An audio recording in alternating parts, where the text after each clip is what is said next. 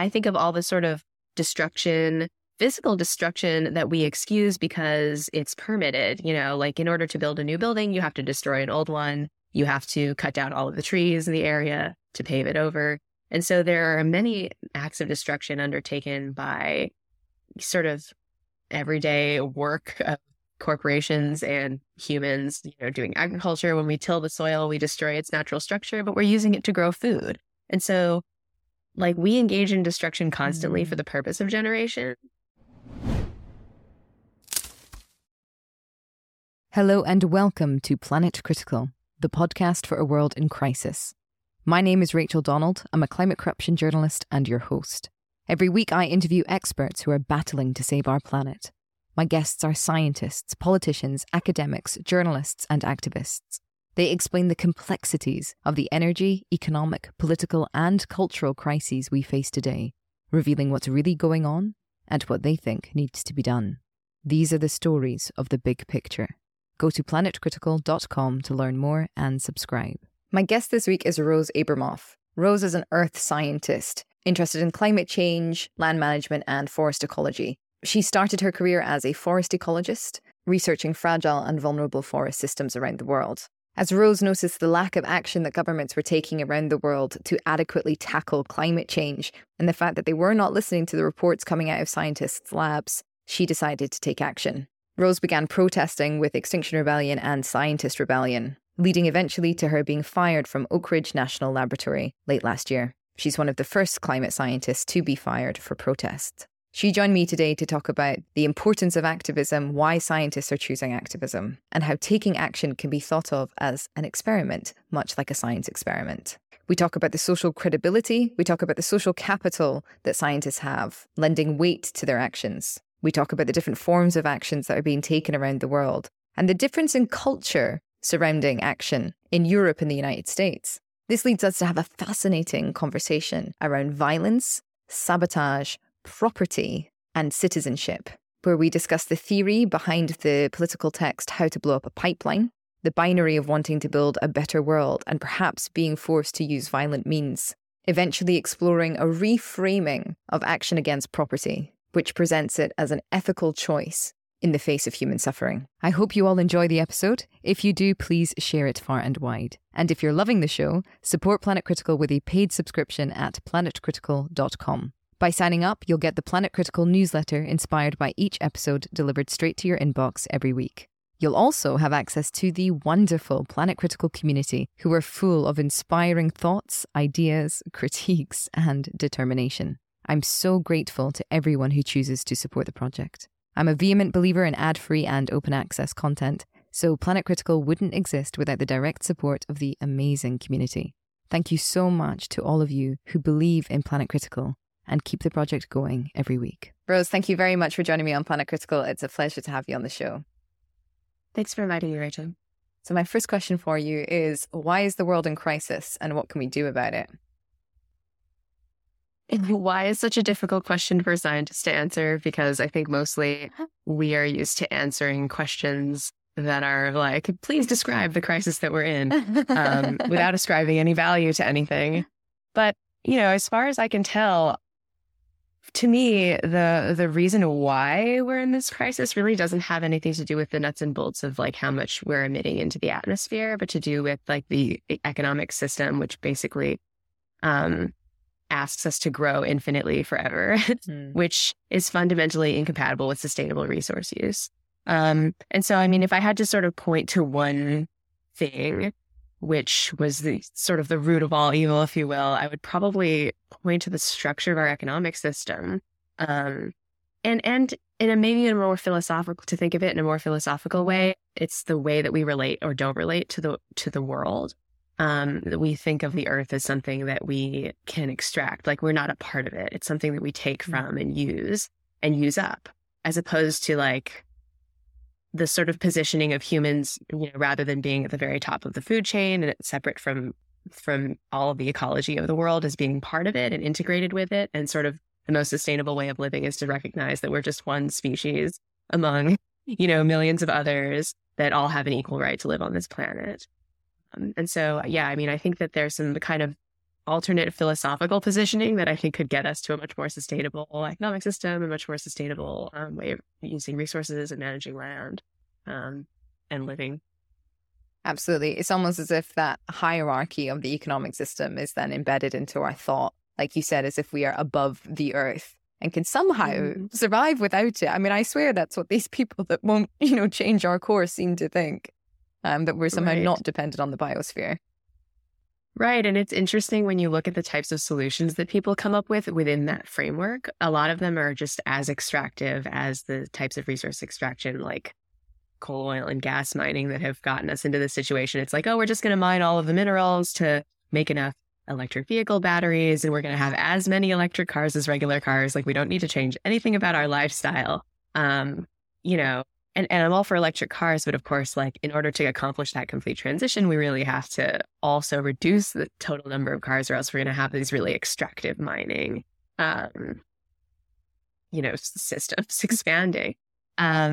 And yeah, I mean, even this idea of like, oh, we'll just go to Mars, we'll go to the moon, like we're literally going to rise above the Earth, which, if you remember, I don't know if you remember sort of the Biosphere 2 era when, a group of scientists tried to seal themselves inside of a bubble, essentially in Arizona. I don't know the story. New Mexico. Yeah, it was the Biosphere 2 experiment. Essentially, a group of scientists thought, okay, we're going to recreate all the systems of Earth inside this sealed bubble. To see if, we could recreate it theoretically, like on other planets, Moon, Mars, whatever, space stations. And they really weren't able to. I mean, there are a lot of, and no one's really been able to accomplish that technical feat. We do those sorts of experiments. Like when I was teaching laboratories in graduate school, we would do this experiment where we would put like a little bit of algae and some snails together in a jar, and we would seal the jar, and sort of the snails were supposed to sort of take up the oxygen that was provided by the algae and create this beautiful closed system. But, and even like, all of these students doing very careful calculations of like, oh, okay, how much oxygen is consumed by, 4 grams of snails or whatever.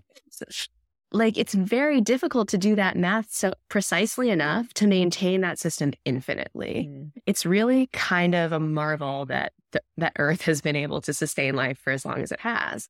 And we've really never been able to create that system. Like, we can create it for some periods of time. Biosphere 2 went on for a certain period of time before like a lot of the systems started to break down due to like various technical failures. And, the International Space Station, like we have to keep resupplying it. It's not a sustainable system. So yeah, like there's really no evidence that we can recreate Earth anywhere. And so it just seems ludicrous to me when these like tech billionaires are just like, oh yeah, we're just going to leave Earth. And it's like, what are you talking about? I completely agree. It's a very, well, I'm going to say it, it's my show. It's a very masculine notion, I would say. It is. Yes. Yeah, it's interesting. Oh my God, it's so interesting that you say that, because I think we could also recontextualize like all of these philosophical and economic frameworks into like things which have been invented by men, like and like more integrative, holistic systems which have so much more of like the feminine in them. And like stem much more from like matriarchal societies. Yeah, that's really interesting. And also maybe I think fair to know, a specific cultural type of man. I saw this TikTok the other day that was this person of color, this guy, and he was like, yeah, so there's this guy called Marx. And everyone thought that he had like created this like whole new way of devising an economy and organizing social relations. And then every indigenous community was like, that's just life, man. You've just put a name on a thing that we have been doing for tens of thousands of years. I am a white man and I have invented sharing. Oh, not to alienate some of the listeners who are very supportive of the show and who fall into that category, but I'm sure even they would notice the homogenous characteristics of the people making bad decisions around the world at our current moment.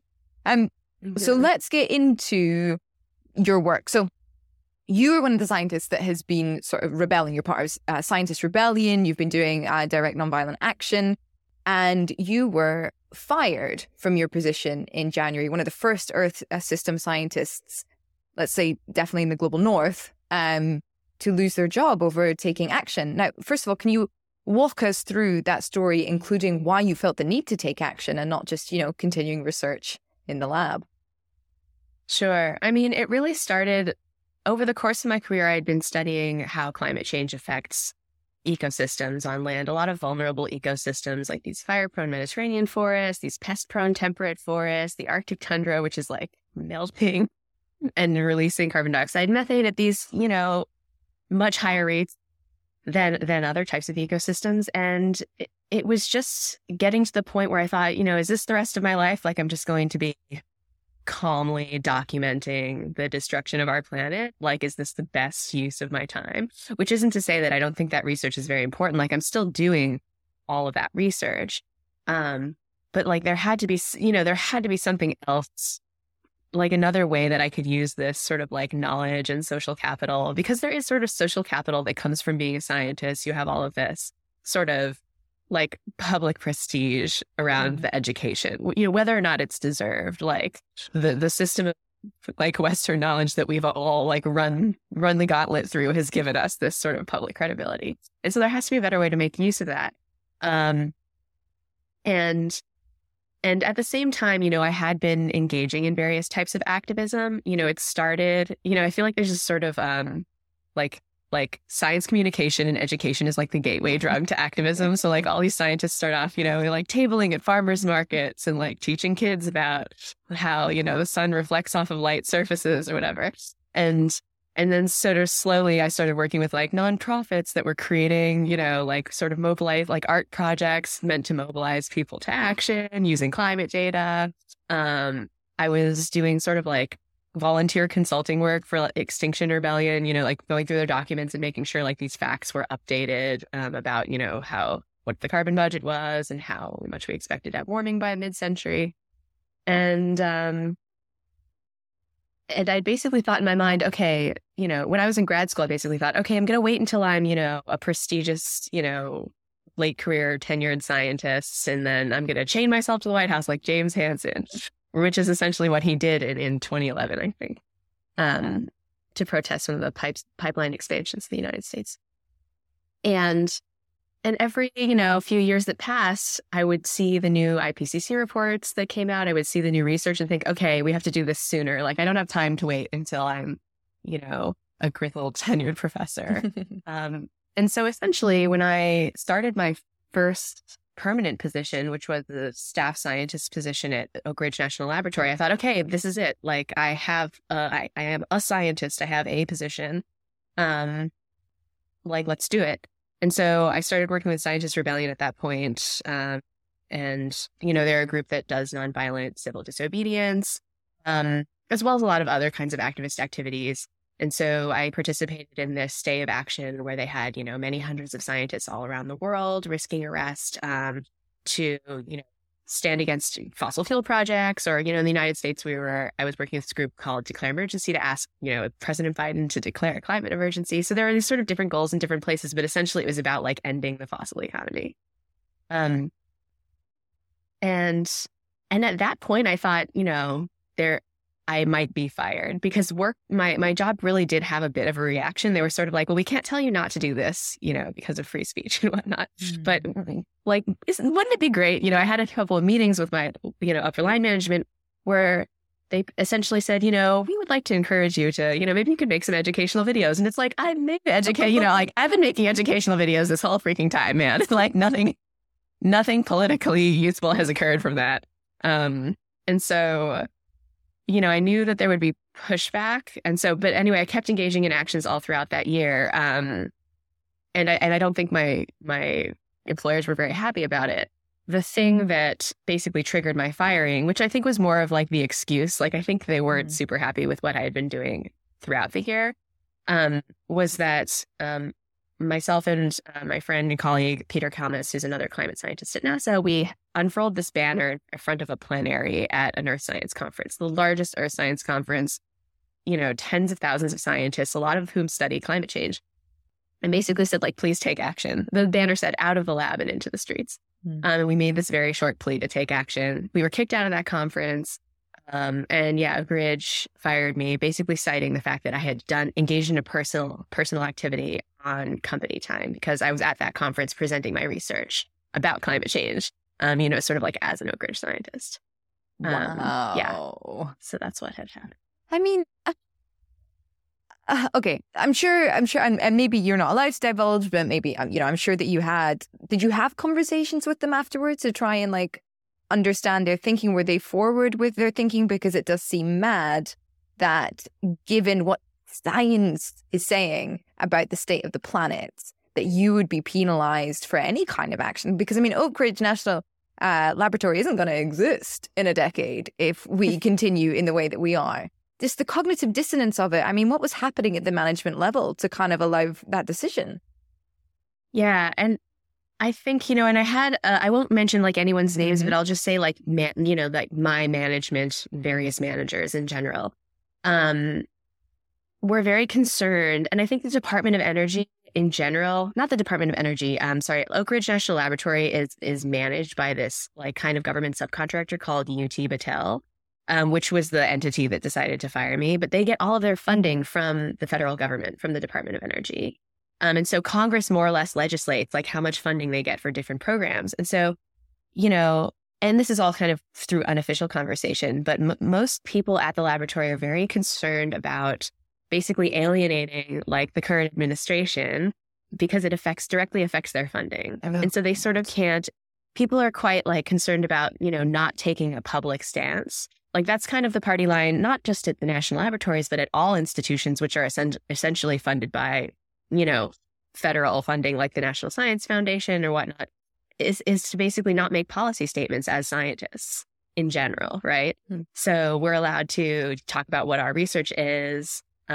Sometimes we can, maybe get a little close to commenting on, well, if you want to limit warming to 1.5 degrees Celsius, you could do some of these things, but we sort of can't say like, and we should do that, or like, and we should, like we're basically not allowed to state our values, which I think is really interesting because it sort of sends the message to people that science is this value-free enterprise, and a lot of people think that they're like, oh, we're just, searching for truth.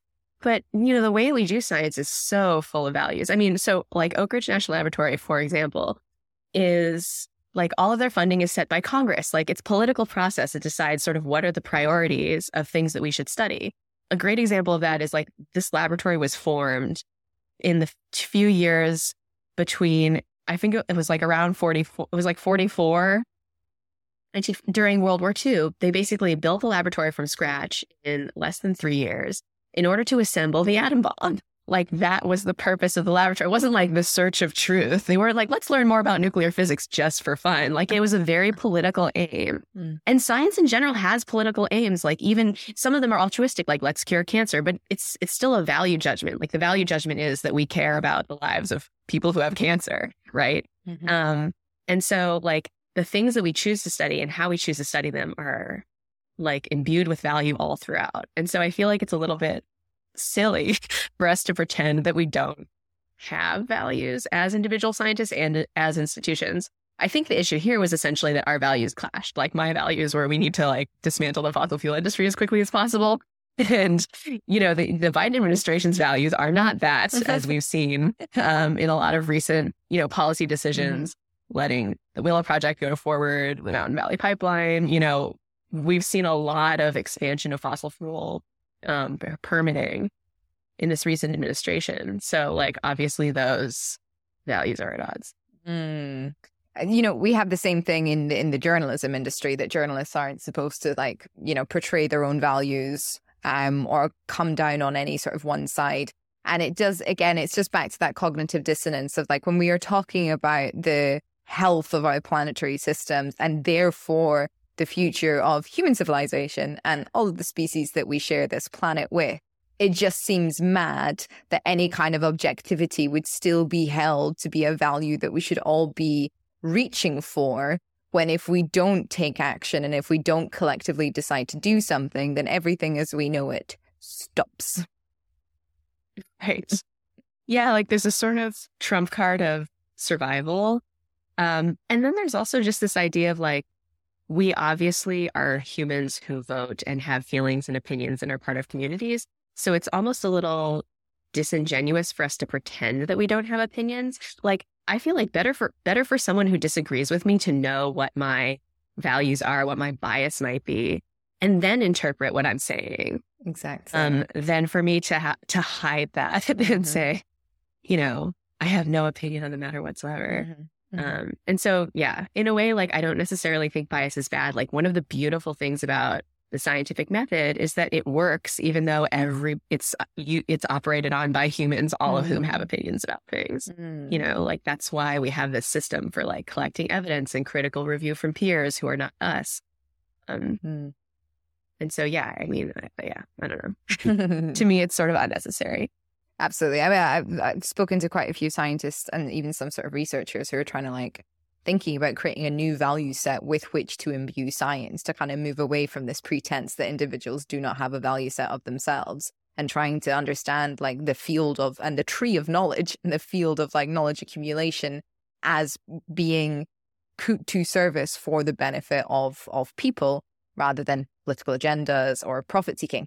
Now, tell me, it seems to me though that scientists, because of your social capital, because of the legitimacy that you bring, if there were enough to join Scientist Rebellion, then there would have to be some kind of forced action because, laboratories can't fire everyone because then they won't get funding for anything because then they won't have anybody to do the research. And how is that sort of conversation going within the scientist community? Are more and more coming on board with that understanding? I think, Scientist Rebellion is growing every day. I don't know that we've reached this space where we're like, okay, we're going to do like a general strike or something. Although I feel like a lot of the different groups that have social capital, because it's not just scientists, there's like a doctor's rebellion and a lawyer's rebellion. There's sort of the first responders. There's all of these sort of different groups, the elders, that are joining kind of like the youth and the indigenous movement, which more or less like started this climate movement, to try and basically support them and sort of lend that social capital. And it would be nice, if we could all get together, like all of these different labor categories essentially, and say, okay, like we are the means of knowledge production and other types of production. And you have to listen to us. At the moment, I feel like we're more on the tactic of trying to stand in the way of specific projects like fossil fuel projects, like private aviation, getting in the way of political processes like chaining ourselves to government buildings and whatnot, interrupting Senate hearings. And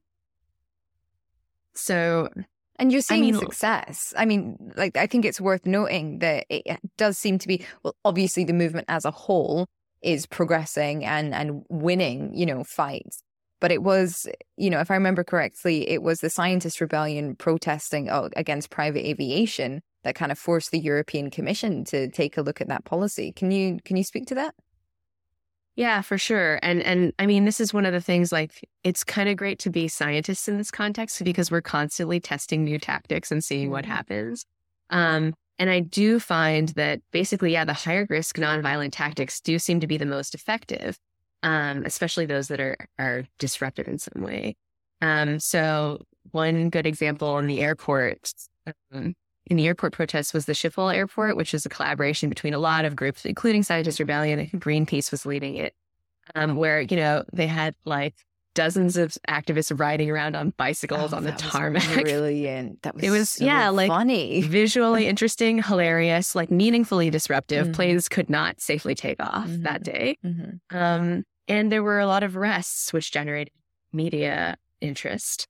And as a result of that, and the sort of sustained private jet campaigns coming from other, fronts of the activist movement, that airport, the Schiphol Airport in Amsterdam, basically said, okay, we are planning to ban private jets by 2025 or 2026. Like, they have actually instituted a plan to phase out private aviation at their airport. Amazing. Which is fantastic. Yeah. And so we've seen those kinds of policy movements in other places. Like, there was a Scientist Rebellion private jet action in Ibiza, where one of their political parties also submitted a policy to the European Commission to sort of say, okay, like, can we phase out private jets in the Balearic Islands where Ibiza is located? And, I'm not sure what the status of that now is, but like we're seeing these policy movements and we're definitely moving the Overton window. Like France already had this in the works, but they've gone ahead and banned short haul flights. Like I think that, especially in Europe where they're a little bit further ahead than North America, are really starting to sort of phase out and think differently about private aviation and aviation in general. I think it's worth noting as well on that France point, for everyone listening, that was a policy recommendation from the Citizens' Assembly that they had on the climate emergency. That came from the people, not from the politics, and the politics decided to implement it. So it's just sort of a double win for these processes that Extinction Rebellion say will be effective and should be implemented. And that's what you're seeing. They are. Now, you had this great line in your New York Times opinion piece, which I'd like to read out. I was so taken by it. Great experiments push at the boundaries of knowledge and propriety. They are risky, volatile, blasphemous. But when they work, the world changes. And I just think that is such a beautiful way to encompass the action that scientists are taking around the world, and everyone who is of a working profession, to kind of lay down the normal paradigm of what that is meant to entail and what it's meant to achieve, and to experiment with the act of, well, citizenship, quite frankly, now, and demanding. You said that there's been sort of good uptake from nonviolent direct action. What have you found over the years of your activism? And also, are you guys are you studying it in the way? Do you know what I mean? Like, are you studying it, all of these different research tactics? Not research tactics. I mean, action tactics. I'm not sure. So we working groups form and collapse constantly, but we do have working groups that are like engaging in somewhat more of the academics of activism. And there are certainly academics like Dana Fisher, who works at UMD. Actually, she might have just changed institutions, but she's a sociologist, IPCC, the Working Group 3 author, who's like been studying us and studying the activist movement in general, sort of how well it works. And there are other research groups like this too that are basically studying like what tactics are useful. Like, does it matter if that tactics piss people off? Like is that worse or is that better? And also looking at these tactics from a more kind of historical lens, like what's worked in the past in, the suffragette movement, civil rights movement, in past movements that might teach us a little bit more about how to guide this movement in the present. So yeah, there's a lot of scholarship going on that's really interesting, and we are trying to follow it, and stay up to date and also like try new things. Like to some extent, we're also like the knowledge creators. Like we have to keep trying new things and seeing what happens. So there's a little bit of pressure on us to like not only stay up to date with the scientific literature, but also to be creative, because, scientific literature isn't necessarily going to suggest new things for us to be doing. Right. You meant to provide the scientific literature with things to evaluate. Right. Exactly. So we're, in this case, we're a bit more the guinea pigs than we are the scientists. You said that obviously Biden has shown that he is committed to sort of the expansion of the fossil economy, and the whys of that are, I am sure, nuanced, but it's sort of disastrous in terms of the big picture. Has there been any interest from government bodies in speaking with the activist movements, or specifically the scientist rebellion movement, to asking them to come in, explain, negotiate? As we have seen in the past with civil rights movements, there is a tipping point when, the guys in charge go, yeah, all right, fine, come in, let's talk. Yeah, I don't think we've reached that point yet. I mean, individual activists are especially those that are working a little bit closer to the beltway of politics, or that target politics directly, are sometimes invited to speak, like at local levels. For example, like Extinction Rebellion Boston, like we have some members who actually have relationships with specific state Congress people in Massachusetts, which is quite a progressive Congress, but of course still hasn't moved to ban fossil fuel infrastructure. So sometimes they're invited for meetings, but that usually happens on a much more local level, where there are individual relationships that are possible between like these groups. At national levels, like, yeah, we've not been contacted by the Biden administration. And I think at this point, well, our job is essentially to push their rhetoric and not necessarily to negotiate with them. I think, if you look at sort of the civil rights movement era, like there was a time when at some point in the later parts of the movement, Lyndon Johnson was speaking with Martin Luther King Jr., like they were having this dialogue. But before that happened, the movement really had to escalate. And we haven't even seen that. Like, we don't have anything similar to what Malcolm X is doing, right? Yeah. Like the left flank is still, especially in the United States, extremely polite. We're chaining ourselves to things. We're sitting down in front of things. Like, there's not, and I'm not necessarily advocating, the sort of like level of violence that, but just historically, like there has often been like a very sort of radical, scary left, which pushes the sort of nonviolent groups into this more moderate area, where then it's like, okay, politicians can negotiate with us. We're the reasonable ones.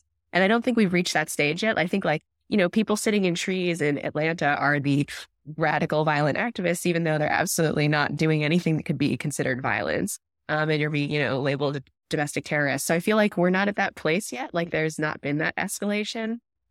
It's still quite a tidy and polite movement. And yeah, I'm not really sure what's going to change that except for time and increasing shocks to the climate that also tend to motivate action. Have you read Andreas Malm's How to Blow Up a Pipeline? Yes. I've also watched the movie. For anyone listening that hasn't read it, it is a sort of study and a call to action that says that every single sort of progressive movement has won after the appearance of a radical flank that pops up after a moderate flank is not invited to the table. And it is the existence of the radical flank that makes the moderate flank, as Rose, you just explained, seem more palatable and seem worth discussing with. And Andrea certainly, I'm not sure if he calls for it exactly, but he certainly asks the question why the environmental movement hasn't taken more radical action. If it is the future of the planet that we're talking about, how is it? Like, have they kind of hamstrung themselves into just nonviolent civil disobedience? At what point are we going to understand that that cannot be the only tactic at work? Now, it's right. Obviously, it's a really, really interesting debate. I know quite a few activists that are kind of like horrified by that kind of thought because they say, if you want to build a new world, if you want to build a better world, it cannot be built on the tactics of the old ones. And how wonderful would it be to have a progressive movement kind of burst through on the values of kindness and compassion and care, because that's the society that we want to go through to. There are others that say, no, this is something that we are going to have to do because kindness and care and compassion isn't getting us invited to the table, and it's an emergency. We're running out of time. What's your personal opinion on it? Well, I think like Andreas Malm, I do think it's worth getting a little bit into the nuance of what constitutes violence. Yes. Because I think there's some discussion in that book of sort of there are shades to what we call violence. And it's interesting to me, for example, in the United States, where most mainstream activist groups have basically said, okay, we're completely nonviolent, which means we also do not damage property, like no window cracking, basically no vandalism, no spray paint. Whereas a lot of European groups will, I lived in France for 3 years, which has a very vibrant protest culture. I was there during the sort of Gilets jaunes era, and every weekend in Paris, trash cans were on fire. And so there's a little bit and there's this recent, I read about a recent protest in France against a major motorway being built where they essentially went out and they built a concrete wall in the middle of the highway. Yeah. And, and in the United States, we would consider mainstream activist groups in the United States would consider that to be violence. What? But I don't, right, exactly. Yeah, because it attacks kind of directly infrastructure, right? What? No, it doesn't. It attacks the flow of traffic. Right. My point is, essentially my point is that, it's interesting to me, the ways in which we really value property. That to me is an extremely infinite growth capitalism, hyper masculine and extractive and colonialist thought. This idea that property is as important as the lives and comfort and kindness that we show people. Like we must show that same love and kindness to property and respect to property. And so in that way, I think that we could redefine nonviolence to include property destruction, destruction of specific property, which is essentially like doing violence upon future generations or present generations, people in the global South.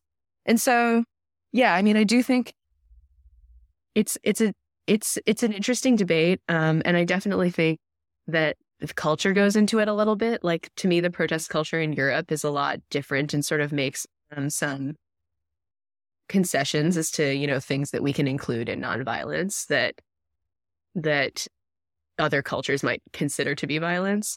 And like my thinking on it is also always sort of evolving, because I too am sort of the school of, well, if we want to create this like better, kinder world, like we need to practice that, and sort of prefigure that sort of consensus-based, like kindness and love-based movement.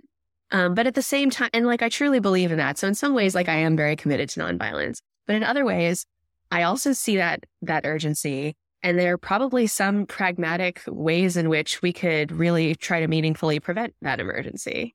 And maybe there are completely nonviolent ways to do that. Maybe we can occupy the space in front of a future pipeline being built with our bodies, right? Which doesn't interact with property at all. And like, only puts at risk the people who are involved in that particular action. But at the same time, there are also potentially much, much easier and more effective ways to do that don't necessarily harm or cause, like dozens of people to go to prison and have to sort of interact with our very kind of repressive carceral state. And so, yeah, I mean, I think it's interesting that you just said, that we could like use our bodies in order to do that. And it's like so interesting, isn't it? That so much of our autonomy is essentially like, how can I direct this meat bucket to be most effective, right? Like it is, it's why should it be that it is people's bodies that have to stand in the way of danger when, instead you could sabotage is the word that Malm uses. You could sabotage some property, you could sabotage some infrastructure. And then the danger isn't on any body, any one physical person, any one physical body, but rather is about sort of directly tackling the infrastructure that allows for, the global warming and this ecological biodiversity, water, energy crisis to continue. And I mean, I wonder how much it is like an internalization of being, of having only one thing to barter with on the labor market, like one's body and one's time.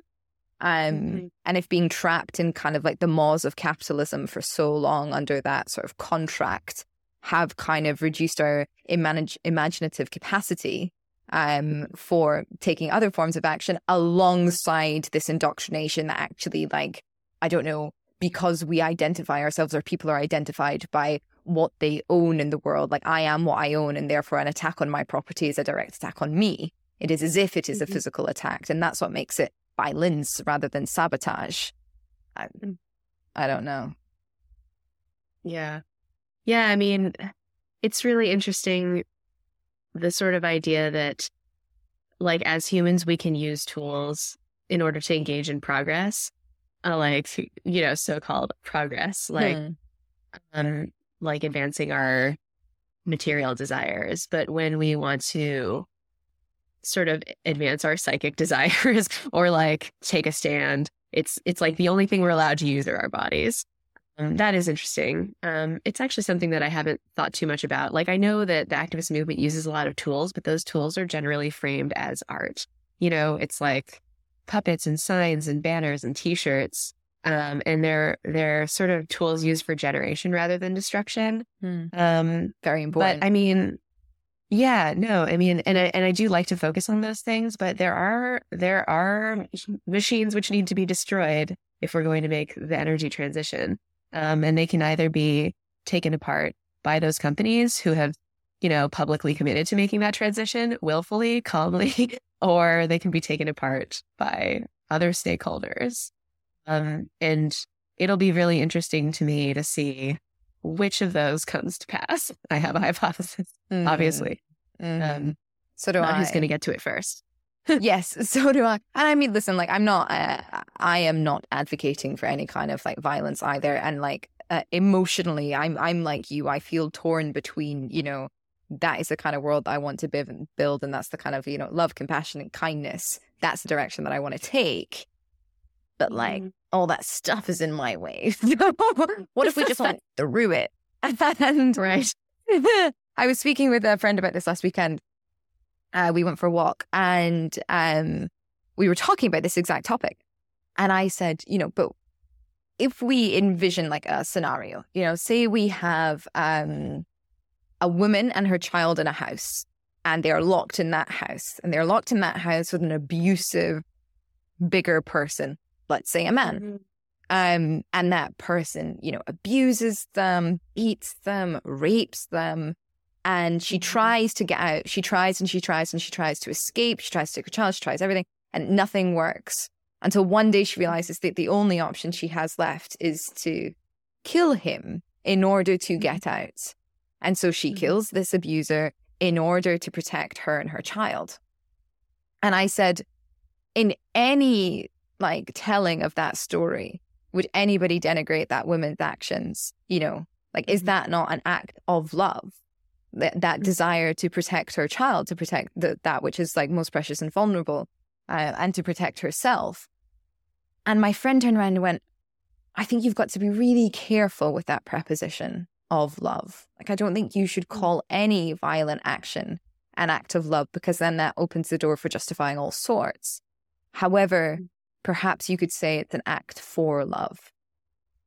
And I just thought that was so beautiful and important, and it's really stuck with me. And I suppose it's kind of helped me emotionally begin to parse through this difference of like, I want to build a kinder, compassionate, more loving world. There's these things in my way. Can we not just go through them? How do I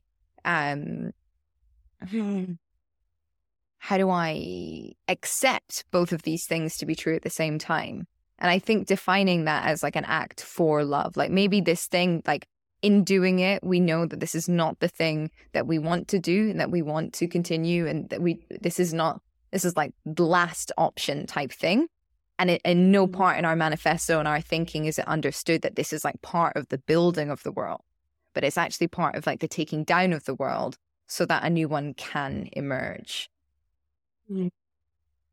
Yeah, I mean, often when I think about things like destruction, especially when it comes to property, I think about like these other concepts which are so malleable, like, the idea of whiteness, like historically changes over time, depending, like Syrians aren't white, even though they're incredibly light skinned. It's just because they're like an immigrant population, you know what I mean? And sort of the ways in which that changes depending on political context.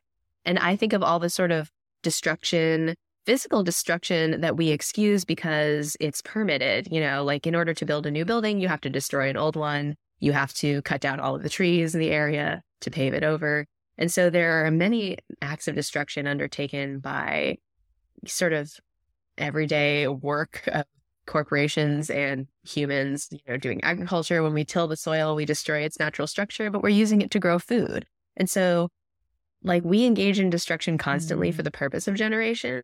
And but it lives within this framework of like, this is how we do this thing, and therefore it's not violence. And so I think it sort of makes me wonder, like, are there ways to think about the kinds of things which need to be destroyed and rebuilt, as like, well, we're not just destroying this to be assholes. I don't know if I can swim in this context. Yeah, you can. But great. Because I did. But like, we're doing it to build this better thing. And here's the better thing which we plan to build. So, in a way, I almost feel like if we've engaged in enough like prefiguration of sort of like, this is the thing which we're going to build on top of this thing which must be destroyed, like in a way almost turns the destruction part into, well, we're just clearing the land for this great solar farm or whatever, whatever it is. It doesn't have to be something so specific like that. I love that. Yeah. Oh, I love that. And I think, even if I suppose if we think in terms of like earth cycles and ecosystems, it's not as if this is going to be such a stupid sentence to say to a scientist, but I'm going to say it anyway. it's not as if do it. It's not as if the trees that were growing like 80 million years ago are still bloody growing. Or do you know what? I don't even know how many million years ago, but it's not as if they're still growing. Like everything goes through these cycles of, you know, growth, stasis, and then decay.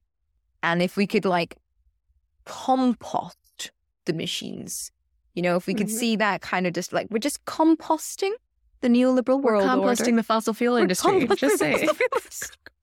We're just composting it. Don't worry. I'm going to get some nice things out of it, including some good food. Yeah. And maybe some renewable energy. Like, don't worry about it. It's not violence. It's just composting.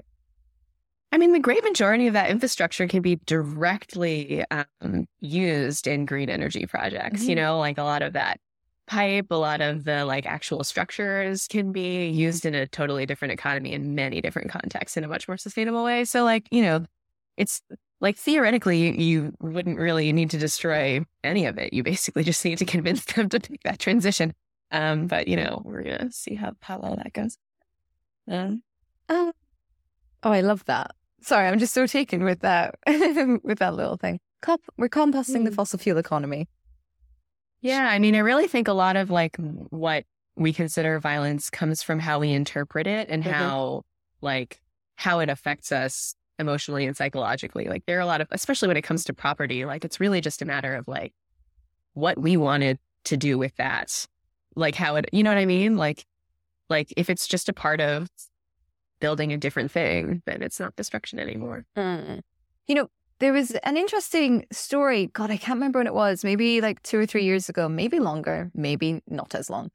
That essentially in like very wealthy parts of London, overnight, these like spikes emerged in front of these like private properties because there were overhangs and homeless people were sleeping in those alcoves essentially under the overhangs, and these spikes emerged to stop them. And the next night, the community went out.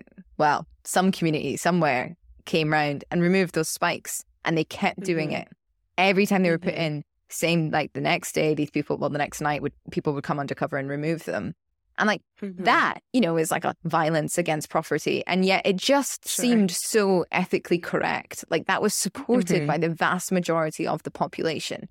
And so if we can just continue to like make those direct links between like this specific infrastructure is harming like these specific people, and therefore like the ethical thing to do is to compost it, dismantle it and compost it, you know?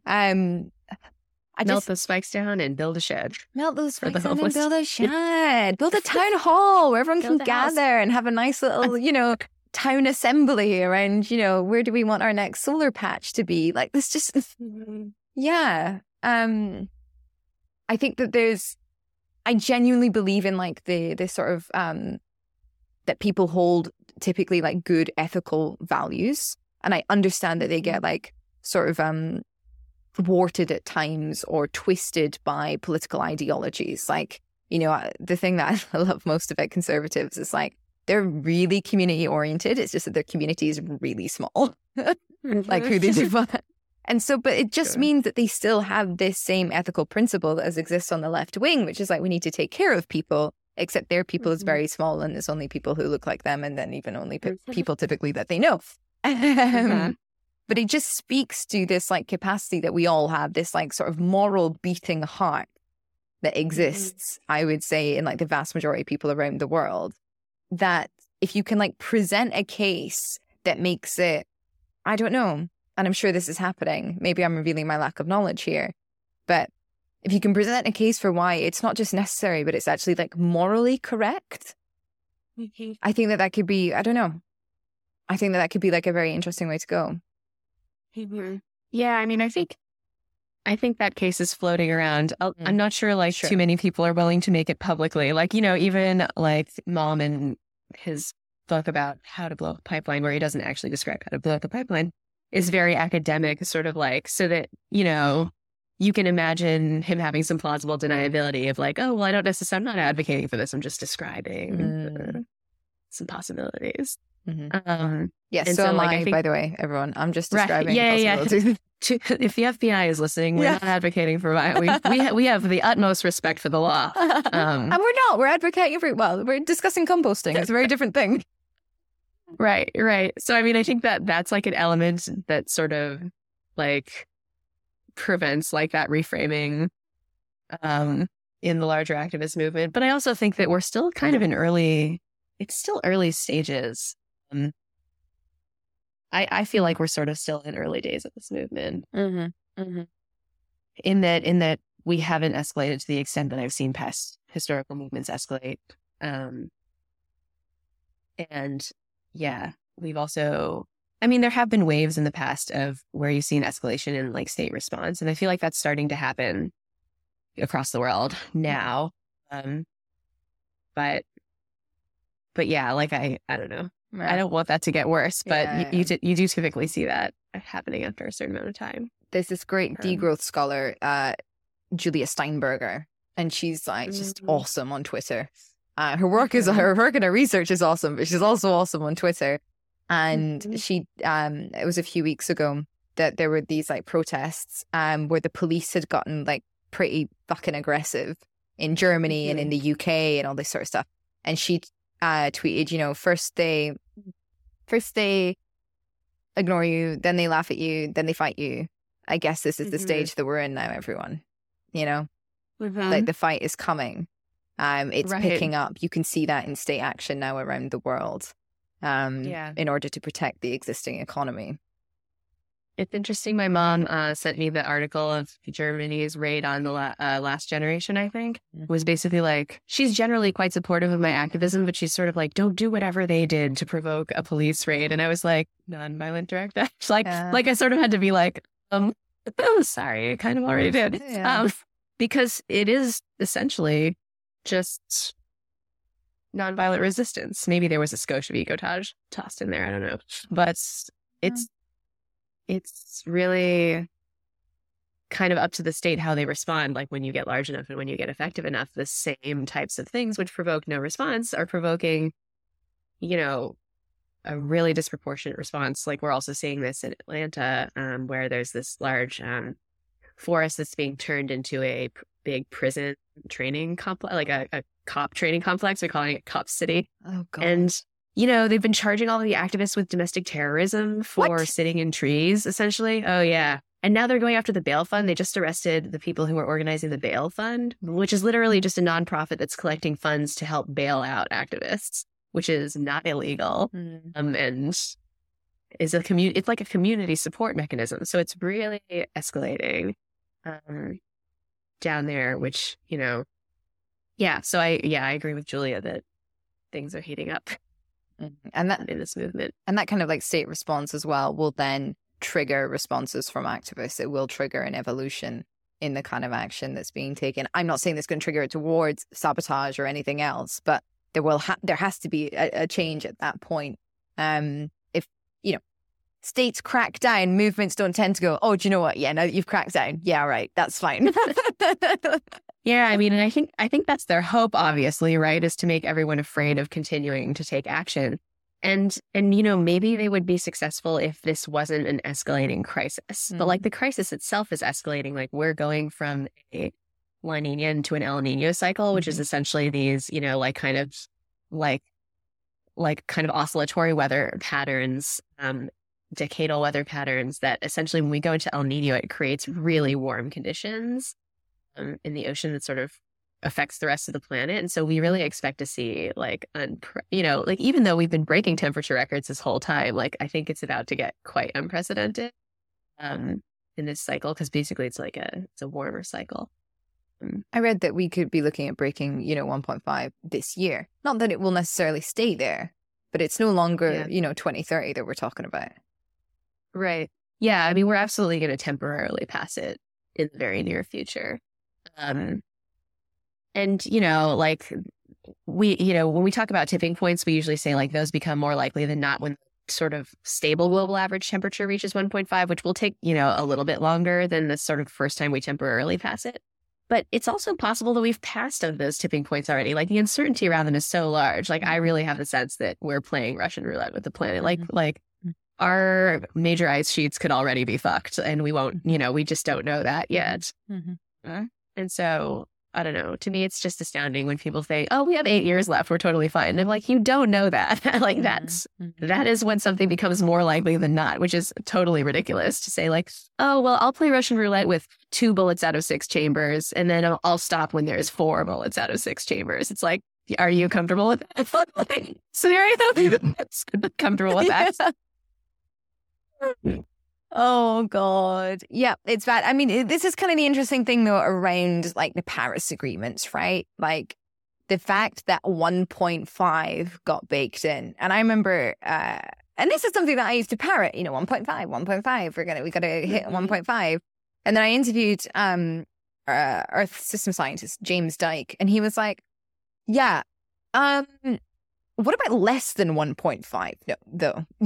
That, this is the kind of thing that it's not that like we have between now and 1.5 and then things might go a little bit wonky. Like that's like the limits of safety. And what we're even seeing now, like we're at 1.1, 1.2, 250,000 Somalians displaced 2 weeks ago because a riverbank burst, 33 million people in Pakistan displaced. The coast of Peru is currently on fire. There was flooding in Bologna last week. Like, this is what 1.1 looks like. What do you think 1.5 is going to look like? Oh, it's going to be chaos. Yeah. No, I absolutely agree with that. I mean, I think it's really interesting.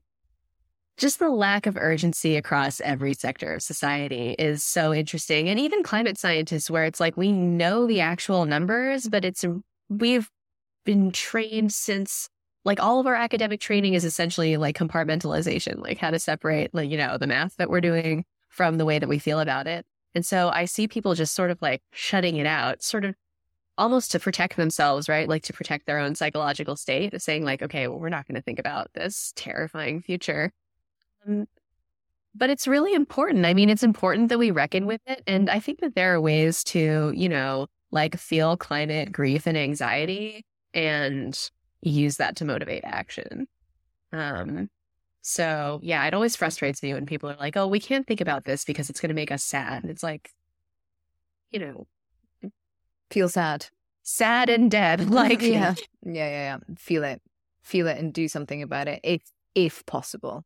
Right. Mm-hmm. Rose, I think that's actually a pretty important note to end on. So my final question for you is, who would you like to platform? Oh my gosh. Well, we already mentioned a lot of very cool people. So yeah, I don't know if you've already, like, you should definitely speak to Julia Steinberger, Dana Fisher, like those are all academics who are doing fantastic work. But I also think there's a lot of great stuff happening in the youth movement, like the fossil-free research groups. Alana Cohen, for example, who is working with fossil-free research, is now getting into, I think she's studying sort of the more like legal aspects of how to, work against the fossil fuel industry from a more legal standpoint, which is also super interesting and important. There's so much energy among the youth movement. And also there's a lot of kind of indigenous coalitions coming together around Enbridge Line 5, which is crossing through Wisconsin. It's going to cross through the Great Lakes essentially and potentially pollute a lot of the waterway up there, which is, pretty bad. Mm-hmm. And so there are a lot of groups up there like Anishinaabe nations from both sides of the border and other, there's like a variety of indigenous groups up there that are working together with like other groups like Third Act and local politicians to really try and stop Line 5. Right now it's sort of moving through the political process, but I'm sure it's going to eventually come to occupation and blockade as well. All right. Rose, thank you so much for your time today. Thank you. Yeah, it's a good discussion. If you want to learn more, I've put links to everything over on planetcritical.com, where you can subscribe to support this podcast and read the weekly newsletter inspired by each interview. If you liked this episode, leave a review and share it far and wide. If you loved it, choose a paid subscription at planetcritical.com to join the community. As always, my deepest thanks to that community. Planet Critical wouldn't exist without your support. Thank you everyone for listening and for coming on this journey together.